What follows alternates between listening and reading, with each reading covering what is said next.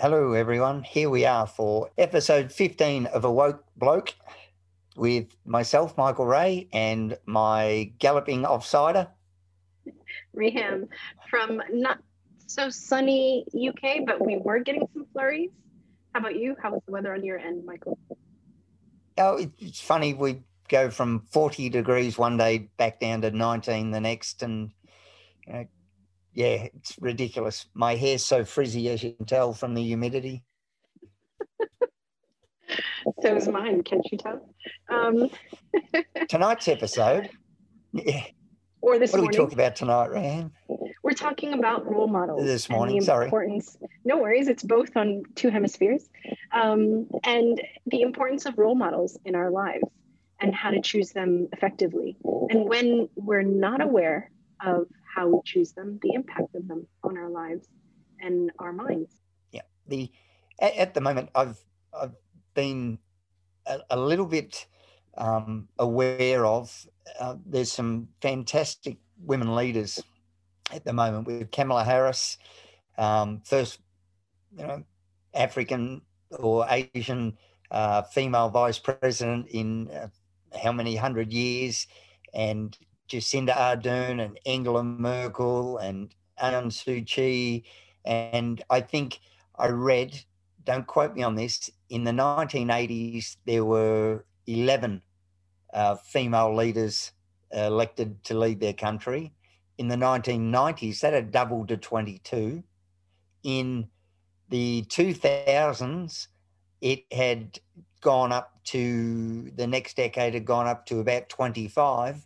But in the last 10 years, between 2010 and 2020, 56 female leaders of countries have been elected to run their country. So, as far as equality goes, it's it's slow, but we're getting there.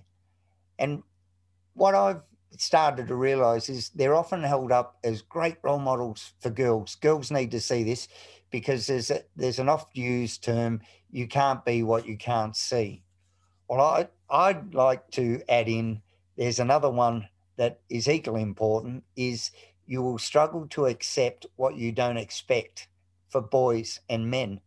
These women aren't just great role models for women. I'm not saying they're not, they are, they're fantastic, but they're great role models, full stop. Not because of their gender, not so much despite their gender, but because they've achieved something of a huge magnitude. They've cast off a lot of the outdated gender expectations and roles. But until boys and men are comfortable with seeing women who are more than them, who are champions in all leagues and all spheres of life, a lot of the times it may be there may be the urge to be less than or to dull your shine as a woman to placate your partner who may be insecure. So boys have to be comfortable and have to have this pointed out that women are not only equal, but they're as much able to do all things that they can do equally. So I do believe that the quality of a lot of these female leaders is so exemplary because it's like turning up to the grand final of your sport match fit because you've had a really hard season. So they do face some barriers and hurdles that aren't there for men because they're breaking new ground. They're going in. They don't have that circle of friendship. They don't have the friend that knows somebody that gets promoted and helps them up. They've really got to be on their game. But because they've overcome these um, barriers and hurdles, by the time they reach that top level, they're battle ready. The sword's been sharpened in the heat of battle, and so they're really ready. But we need to point out these are great role models for boys as well. So this gender specific role models, no, someone who's good at what they do. I love Serena Williams. Someone asked her if she thought she would one day be considered the greatest female tennis player of all times. And her response was, why wouldn't I be the greatest tennis player of all times? I've won more Grand Slams and that's exactly what it is. She's, one of the leading tennis players, regardless of gender. What do you think, Reham? I couldn't agree more. I think they're gender neutral, regardless. Their attributes and qualities and uh, traits that each person possesses, be them, be they male or female, that boys and girls, men and women can definitely benefit from learning about, from mirroring, if it's a good one, and taking on board and attributing it to themselves and making it part of their personality traits. It's what makes us who we are in society. And oftentimes, I know I've heard you say this, Michael, and oftentimes I've heard this being said a lot from psychologists and experts in the field, similar to yourself. uh, it's what you see it as a trait, you start to mirror if you want to have it as part of who you are. But before we can actually start to mirror, we kind of have to know who we are. And that's why we wanted to break down role models into categories for us to kind of get a sense of, and for our listeners to get a sense of what are the stages of role models that we experience or exposed to in our lives. Each of the leaders that you mentioned, be they female or male, have had role models themselves. And with those role models, that has helped hone and accentuate the skill sets, the attributes, and the qualities that they possess in order to get to the caliber that they are at now. So, with that said, let's kind of look at when we start out life as children, as youth, the first role model that we come in contact with are usually our parents.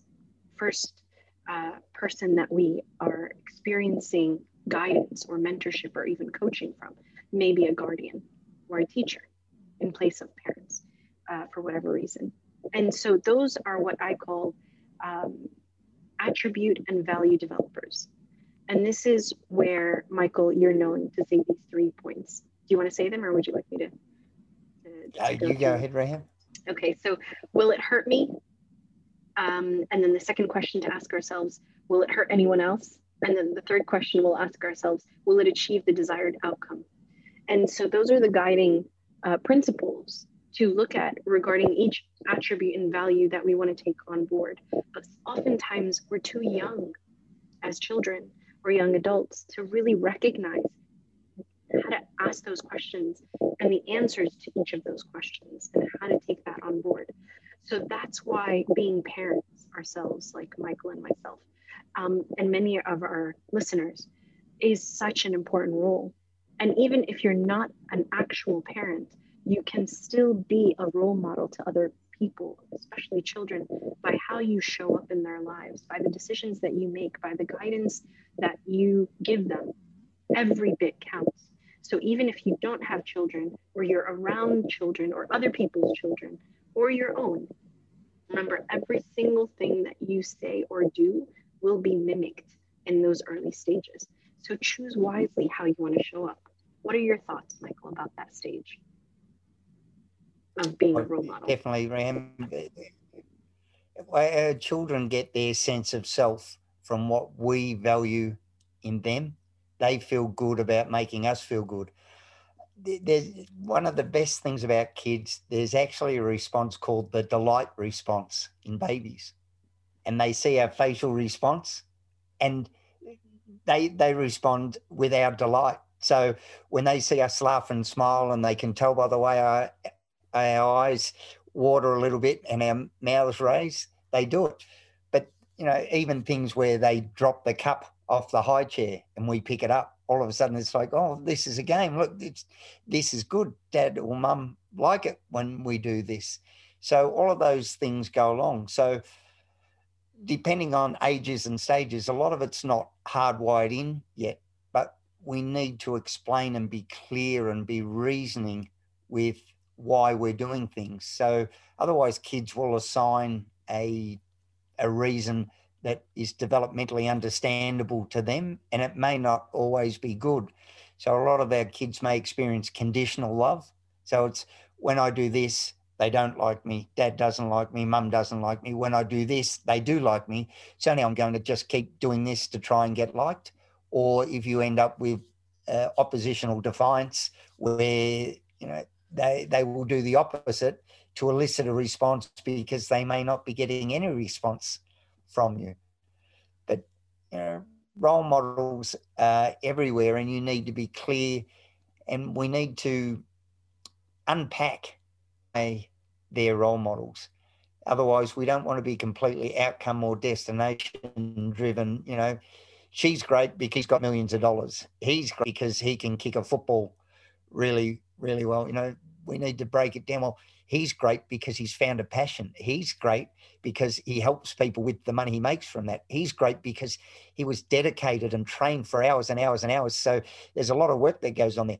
He must have been lucky to have really supportive parents to take him to training all of the time, and all of these things, because we don't want to get confused with what he does and what he has versus who he is. And that's what we want to pick our role models on, who or she is. And even with, as I was saying, our Jacinda Ardern's and Angela Merkel's and all the rest of it, we want to be careful too, holding them up on a pedestal as they're great role models for girls. And as I said, I think they're great role models for boys. Does that put, stay-at-home mums in a lesser category? Well, no, not at all. It's who was a decent person with great values, who has found contentment and fulfillment in what they do. Because that's all we want for our children. We want them to be content and happy more than successful. Because what KPIs do we put on success? Your version of success might not be my version of success. And I've worked with plenty of people who, from the outside, from society's version, you would say, wow, look how successful he is. He's got cars, the house, the money, and inside he's just a shallow, hollow wreck who's, drinking a bottle of scotch every night to try and calm himself down because he feels lost. So far from successful, but we assign our values of, outward, extrinsic versions of success. But until you realize who you are and what matters, you will struggle. Why that next stage of development is so essential as well, especially when the parents start, or the guardians start to have less of a direct impact on teenagers, and the physical and emotional and mental health of these teenagers are developed by their teachers, by their sports coaches, by their peers.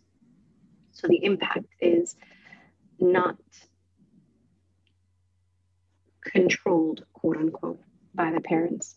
And that sense of control starts to disappear as the children grow older. And it's about what you were saying, Michael, developing that sense of why around what it is that we do and why we do it the way that we do it, so that our children can have those KPIs for success based on their contentment, based on their happiness, based on their appreciation, based on their values, and not just based on the goal that they achieved, or the football goal that they achieved, or the grade that they were able to secure, or the ranking that they were able to achieve. It becomes a different playing ground. So with this next stage, knowing the whys and the whats of who we are, as you were saying in the previous stage, takes us into that next stage, because our values are going to be questioned when we're teenagers. Our children's values will be the battleground. Why is it that you don't want to go to the party with us? Why don't you want to drink? Why don't you want to smoke? Why don't you want to go and meet this girl or that boy? Why don't you want to be with us? Why can't you just be like us? And that need to fit in is so overwhelming and oftentimes even scary for many of the youth, that they tend to fit in just because they need to feel seen, or they need to feel heard, or they want to be part of the group and not the outsider. Even if their values are different and they're not aligned, they may choose the easier route. And that comes from how strongly we've impacted them as parents or as guardians early on in that previous stage with the attributes and value development. So in this physical, emotional, and mental health development, this is where A lot of teenagers, it's part of their growth and development to grow and experience and experiment within reason, obviously, and learn to make good decisions. And it's not, Michael, as you always say, not by following orders, but it's through the experiences and the role that we can play as parents, not to control, but as guides, as role models, as mentors, as coaches, is to ask those questions, to ask, well, is this the best decision that you can make with this information? Have you thought about this? Instead of telling them you're not going to do this, you're not going to do that, you're not going to the party because I said so. That doesn't get the child any further along in their decision-making process. I'm not going to let you ride, with your friend or drive the car because is what's needed. That because and that answer why to justify and to clarify how we as parents make decisions cause us to stand out in our children's mind, in our children's hearts, as opposed to the teachers, the sports coaches, and their peers, which may be excellent role models in their own right. However, it's our responsibility as parents until they're old enough to make sure that we are always guiding them. What are your thoughts on that, Michael? And I know that you have a lot of stories when it comes to this particular point. Do share. I agree 100%, Reham. I remember as I was a rebellious, wild child, as a kid, always in trouble. And no way. I remember, yeah, I remember my dad saying to me, "Why did you do it?" And I don't know, I just did it. And that was honestly it. There was no any more depth to the decisions other than while everyone else was doing it. And then you would get the standard dad response, a mum response. If everyone was jumping off a cliff, would you do it? And well, probably, So nowhere in nature does a vacuum exist. Everything gets filled in everywhere. So we've got to get our kids questioning us as much as them. So my standard response to whenever Charlie asks a question is, well, what do you think? Well, I don't know, Dad. Well, you must have some idea. What do you think would happen if, what's your first thing? So about what you would do, and then ask yourself the question, well, what would happen then? And so we've got to get that questioning, that little bit of underlying thought, because as you said, peer pressure will have more of an impact on our kids. I think we've got up until about the age of 7.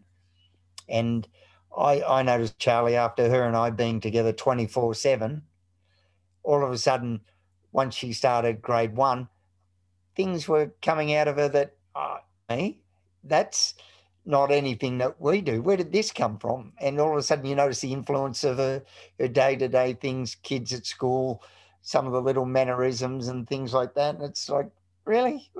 And so you've got to realize that if you're insecure about your children, I think you're a little bit insecure about the job you've done up until that point. And if you have problems later in life, it's earlier in life with your child, because force doesn't work with kids. Force creates resistance. So if you give them, no, you're not going to that party, I don't want you, you're just going to create so much resistance. So you need to break it down. So my hopefully, and this is all theory because Charlie's not at that age yet, would be, I have concerns about the party. Will there be alcohol there? Yes, there will. Well, see, I'm uncomfortable with alcohol because you're not old enough to drink. So what can we do about that? Well, I promise I won't drink. Okay, well, that's good. So we've got that out of the way, so we can remove that. So, I trust you. You tell me you're not going to drink. I know you're not going to drink. So we've got that out of the way. What about the other kids who are drinking? Are your friends going to be drinking? Oh, well, some of them do, and some, well, how can we manage that? What about if I take you there and I pick you up? Would you be comfortable with that? Because then at least I know that you're safe. And as long as, is there an adult at the party? Well, I don't know. Would you be happy if, I dropped you off and I came in? So we can do it, and it's incremental steps to the point where, you know what, you're great. I really appreciate you saving me worrying to death and stuff like that. And I hope you have fun. And, you know, eventually they learn to trust themselves and stretch the boundaries for themselves a little bit more.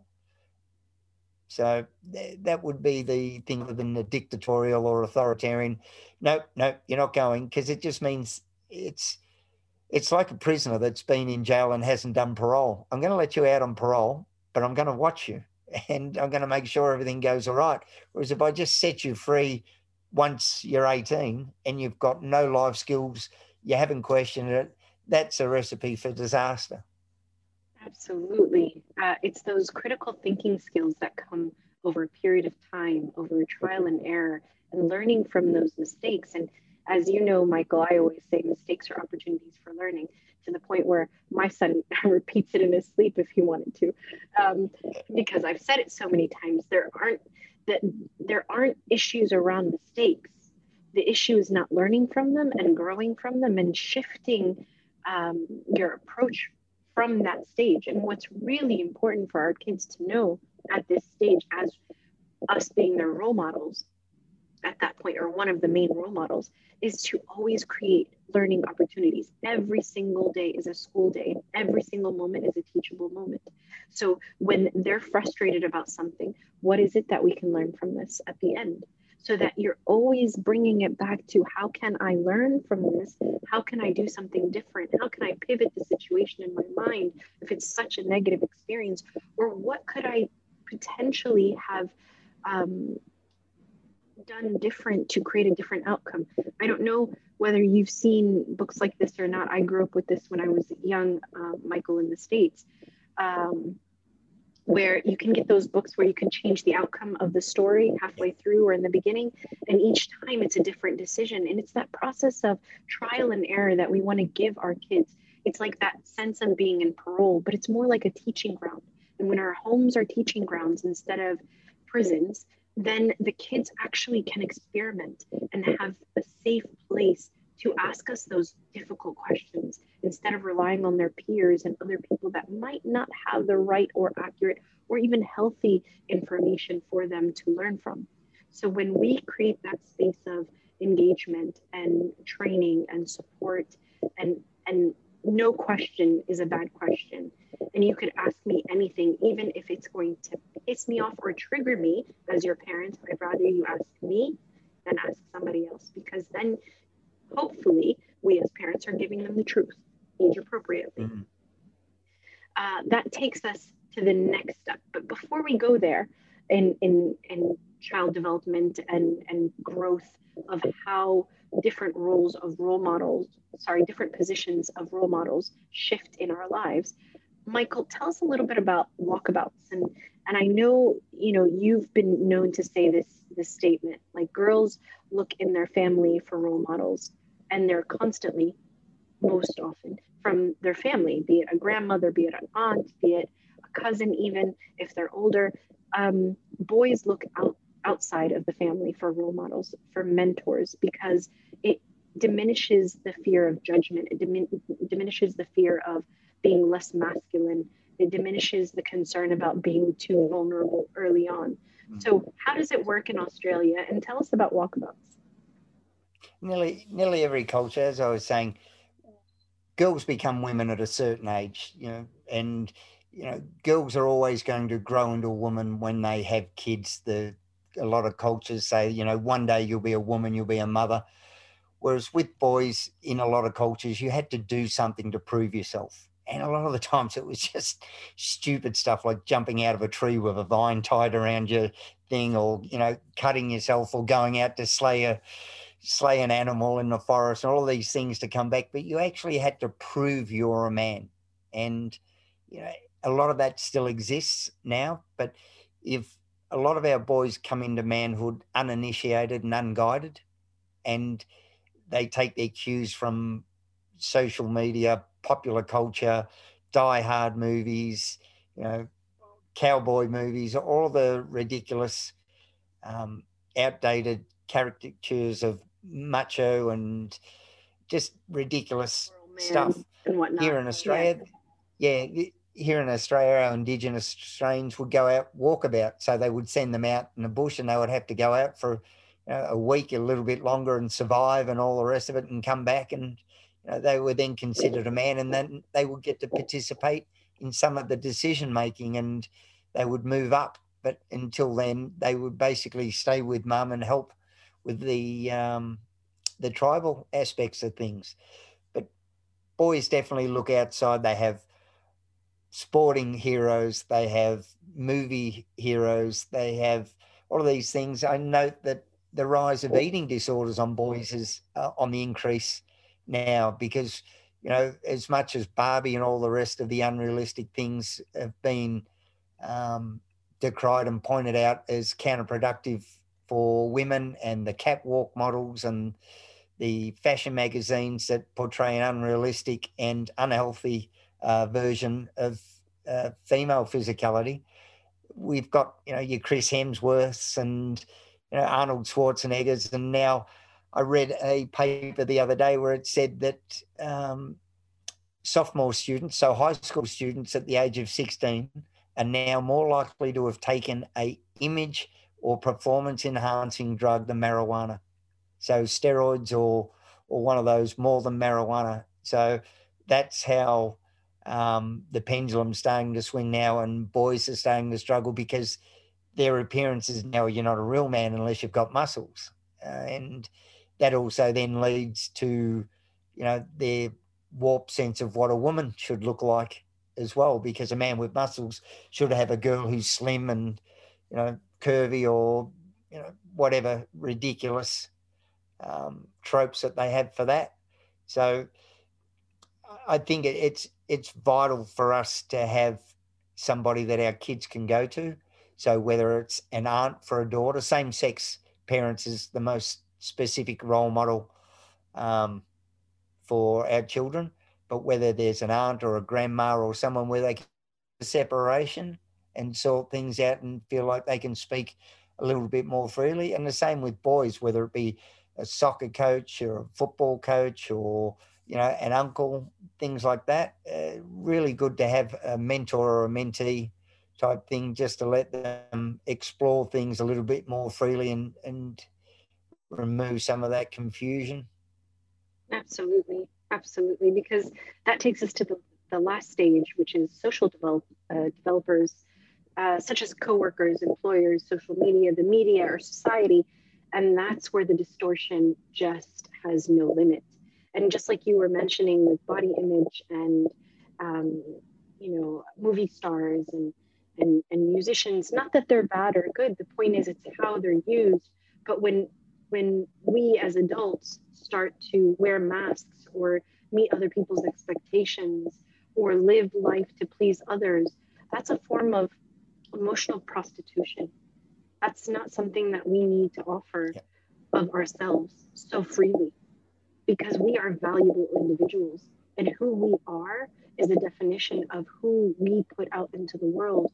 And that is a statement that isn't supposed to be pointless. It has a purpose, it has a vision, it has a direction, it has a goal.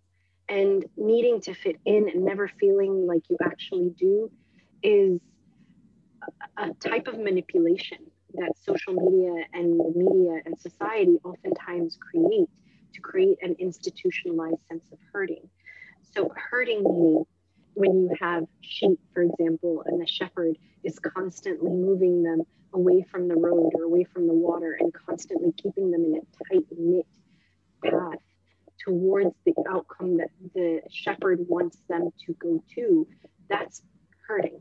So institutionalized herding is almost like, this is the body image that you should have: movie star, big bulk, fitness expert, guru, and then the woman that you should have on your hand should look like this, Barbie, 35, 32, 36, or something like that. Those measurements shift in cultures, but the image is pretty much the same. And what's the problem with that is that it limits who we can be. So by default, like you were saying, it means when a mom says, is asked, who are you? And she says, I'm just a mom. Or a man, is walking with his partner and he says, I'm just with her. That's the institutionalized hurting that I'm talking about. It's that sense of you've got blinders on and you're only living up to the expectations or the determined outcomes created by social media and the media and society. And we have so much more to offer. So my question is, why are we choosing? And this is the thing, we were talking about making decisions through critical analysis and reflection, through trial and error, through practice, through experimentation. But what happens is, from that previous level of physical, emotional, and mental health developers to that next position of social developers, we kind of forgotten to take decisions for ourselves. And we follow along, not being leaders in our own rights. Now, yes, sometimes we have to be followers and sometimes we have to be leaders. But when it's your life, you are the leader of your life. It's your calling, it's your purpose. And imagine living on a dim all of the time. Dimming your light in order for others to be okay. Dimming your light in order for others to accept you the way that you naturally, genuinely, authentically are. Who cares what other people think? Who cares why they decide to do what they do? That's their decision. Now, why follow when you can be a leader in your own right? Because each and every one of us comes with a talent or talents to express and to really live out and share with the world. If we don't develop those talents, and I believe that there are many more than just one in each human being, if we don't develop those talents, then we're depriving the world of that added value. So what have you done to identify your talents? Exactly. It's, as I say, if I was to say to you, right, I'm going to give you a certain amount of money to dress a certain way, to wear a certain uniform and behave a certain way, which is basically what happens when sometimes you work for a corporation for 8 hours a day. I'm going to behave, dress, and do the things that are asked of me and fit in, and you're paid a certain amount. Well, then if I say to you, all right, well, what about if I was to ask you to do that 24 hours a day? And what about if I was going to ask you to do it for the next 5 years or 10 years? How much would you want for that? Then why are you giving it away for free? Why are you trying to fit in and behave in a certain way to fit in? Because would it be that bad if you didn't fit in? If you weren't as they expected you to be? Would you be different or odd? Or would you be interesting and authentic? So, we've got to keep going inwards and not outwards. If somebody has a problem with your authentic self, as I said, as long as it's not harming them, as long as you're not inflicting yourself upon someone else, who cares? They'll go out of your life, and someone that will, be happy just for you, that will see value in you, will come in. Because most people, you're worried about people who don't like you. I know a lot of people who don't like themselves, and you're worried about them not liking you. And, if you're the one person in the room who's happy with themselves, is that a bad thing? It's not about arrogance or dissociation or, putting Ego or someone else pride. down. Yeah. Yeah, No. it's about authenticity. It's about, you know what? We have one life. And the minute you realize it's that one life and you stop wasting it, that's where the true power is. That's where it comes in. And you've got to go, you know what? A lot of the times we go, I'm just going to do this job for a little while to earn a certain amount of money, to buy something, and then I'm going to stop. I hate the job, but I'll do it for a while and then I'll get it. I nearly always see that doesn't last the amount of time that you thought you could tolerate it. So you've gone for the outcome and not the journey. Whereas if you go, you know what? I'm going to do this regardless because I love it, because it's authentic, because it's me. And a lot of the time success comes from that. The outcome will happen, and it will be a natural consequence of you enjoying yourself.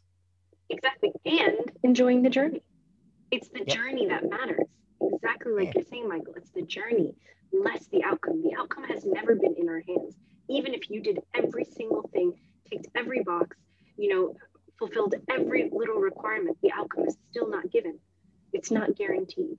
What is guaranteed is the amazing journey or the ride that you're going to be on if you're aware of what you're focusing your why on. So, living with purpose, healing with purpose is so essential if you feel like that's an area that you really want to work on. So, with that said, let's kind of summarize just quickly. When picking a role model, consider gender neutral qualities, traits, and attributes whenever you're looking for one for yourself or choosing to be one for others. Value driven, not outcome driven, as we were just saying. So identify what are your values? What are your hopes and aspirations to achieve based on those values, less the outcome that you want to achieve and work backwards. You can't be what you can't see, as Michael just said earlier. You struggle to accept what you don't expect. And in Michael's famous words, get battle ready because your life has value. These are conversation starters with blokes, their children, and the women that support them. It's about many men, many conversations. Follow, like, and share us, and don't hesitate to comment below. What are you modeling for your children and the people around you today? Are you clear with them about your why, your values, and the principles behind your motivations by not manipulating but inspiring them? See you next time. Bye, everyone. Bye-bye.